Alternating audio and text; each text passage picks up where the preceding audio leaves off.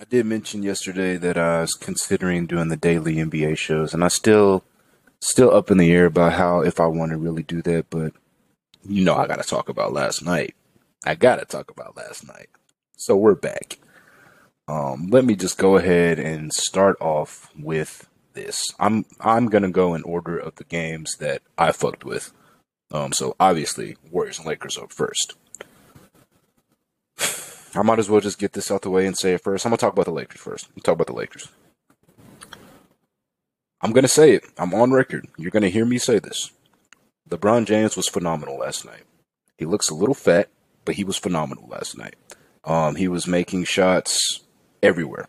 I still don't consider him a shot maker. I'd still say the best way to defend LeBron is the way Greg Popovich did in 2007. That's the way I would always defend LeBron. Like, if you're going to beat me shooting, then I'll lose. I'll lose.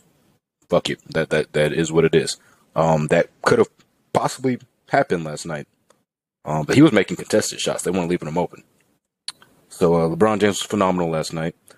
Anthony Davis was dominant last night. The Warriors early in the game, they were playing against the refs. The Lakers definitely had the refs on their side. Now that won't show in the free throw count, but Draymond got in early foul trouble, and as soon as Draymond was out the game, Anthony Davis came alive. Coincidence? I think not. I tried to tell y'all earlier though. Oh, my fault. Let me stay on the Lakers. Stay on the Lakers. Russell Westbrook was, terrible last night, and the media is going to be a factor. Obviously, it always is with LeBron James and the Lakers. It's never LeBron's fault, especially when he puts up the numbers that he does. But Russ is now going to be he's going to be the new Kyle Kuzma. He's the new Chris Bosh. He's the new Kevin Love. The third option is always the one that gets all the criticism and all the blame whenever the Lakers lose. So this is now going to be Russ. So it's going to be interesting to see how Russ handles that, because Russ could just be like, fuck it, I'm going to show y'all what the fuck I can do. And if Russ is doing what he does, well, that's going to take LeBron and AD out of their games. Most likely. I still don't see this as a good pairing, good matchup. Honestly, wouldn't be surprised if down the line they end up trading Russ for Ben Simmons. I'm just going to go ahead and put that out there now. I did think that at the half, the Lakers were going to end up winning this game. I believe they were up like 7 or 8, something like that. I didn't think the Warriors were going to be able to come back on them because I forgot. I know I said I'm going to take Steph Curry whenever they play, but I forgot there should have been a caveat that I forgot completely about.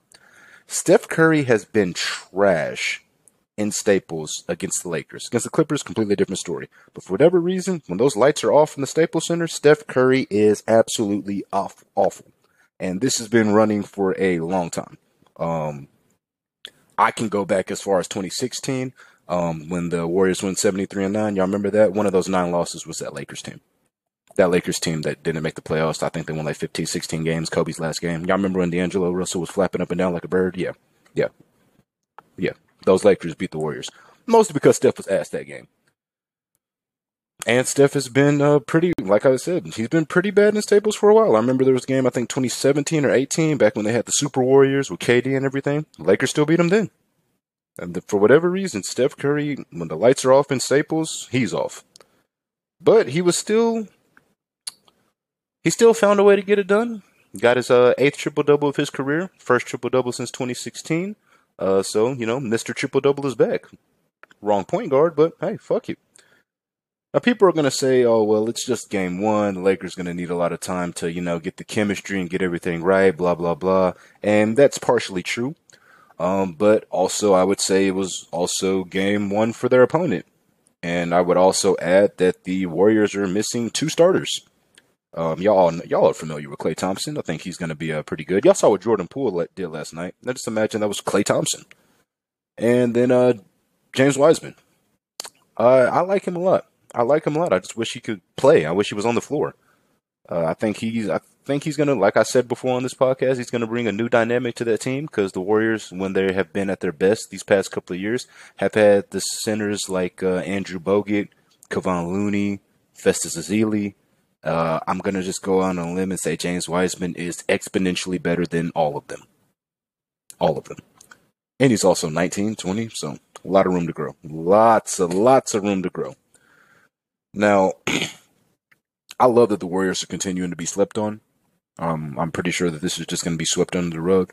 Whenever people are talking about contenders in the West, they're still talking about Denver and Phoenix and Utah. And they're all good teams. You know, they're solid. Oh, and obviously the Lakers. All good teams, but this Warrior team, I will go ahead and reiterate. The last time that all of them were together, healthy, they went 73-9. Now they're 5 years older, so I don't think 73 wins is on the table, but they also have some pretty solid depth and youth around them. I'd go as far as to say they're the deepest team in the league. So, like I said before, the Lakers have names, Warriors have depth. See what happens. Saw what happened last night, and I loved every fucking second of it. Every fucking second. I mean, honestly, I look at it, what more could LeBron have done? I mean, yeah, sure, I guess you could say you can make all your shots, but nobody makes all their shots except for Patty Mills last night, but we'll get to that game. I think this is a great sign. I think it's a great sign. We're going to act like it means nothing for the Lakers, but I think it meant absolutely everything for the Warriors. For them to not only win, but win in the manner that they did. Like I said, Steph Curry was absolutely awful last night. Jordan Poole was amazing. He was amazing and only had 20, though. Like, let's not be crazy. Bel Jalisa, I remember him with the Timberwolves. Pretty nice with the Timberwolves. I did not expect him to I guess gel and mesh this early. And again, it's just game one. It's just game one. But great things. I saw great things, great signs last night, and continue to sleep on the Warriors. Please continue to sleep on the Warriors.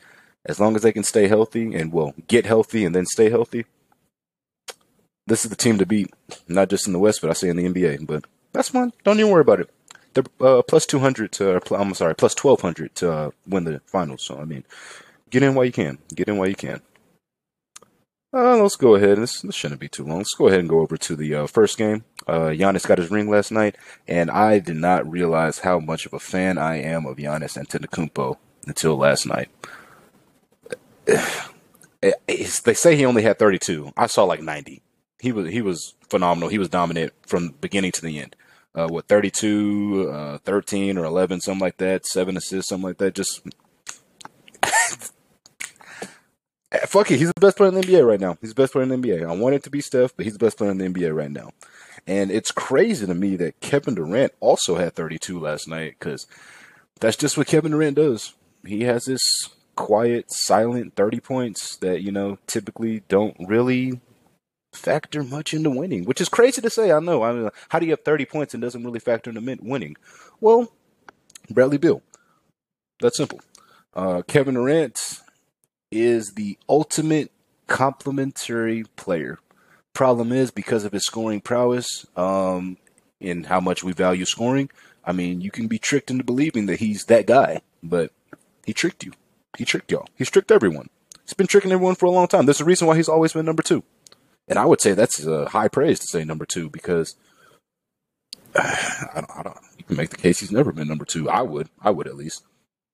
I mean, you could go as far as to say he's just a 7-foot Robert Horry, but I won't say that. Well, again, I'm lying. He's a 7-foot Robert Horry. That's all it is. Just run into super teams and make a couple of clutch shots, average 30, and on paper it looks like, hey, that's the guy. Not so much. Not so much. So my big takeaways from last night: Warriors are going to be a problem. LeBron James was phenomenal.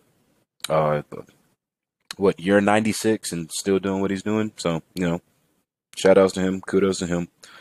You know what? Let me just get this out the way now, because I don't want to have to say it. And I'm sure I probably will have to at some other times.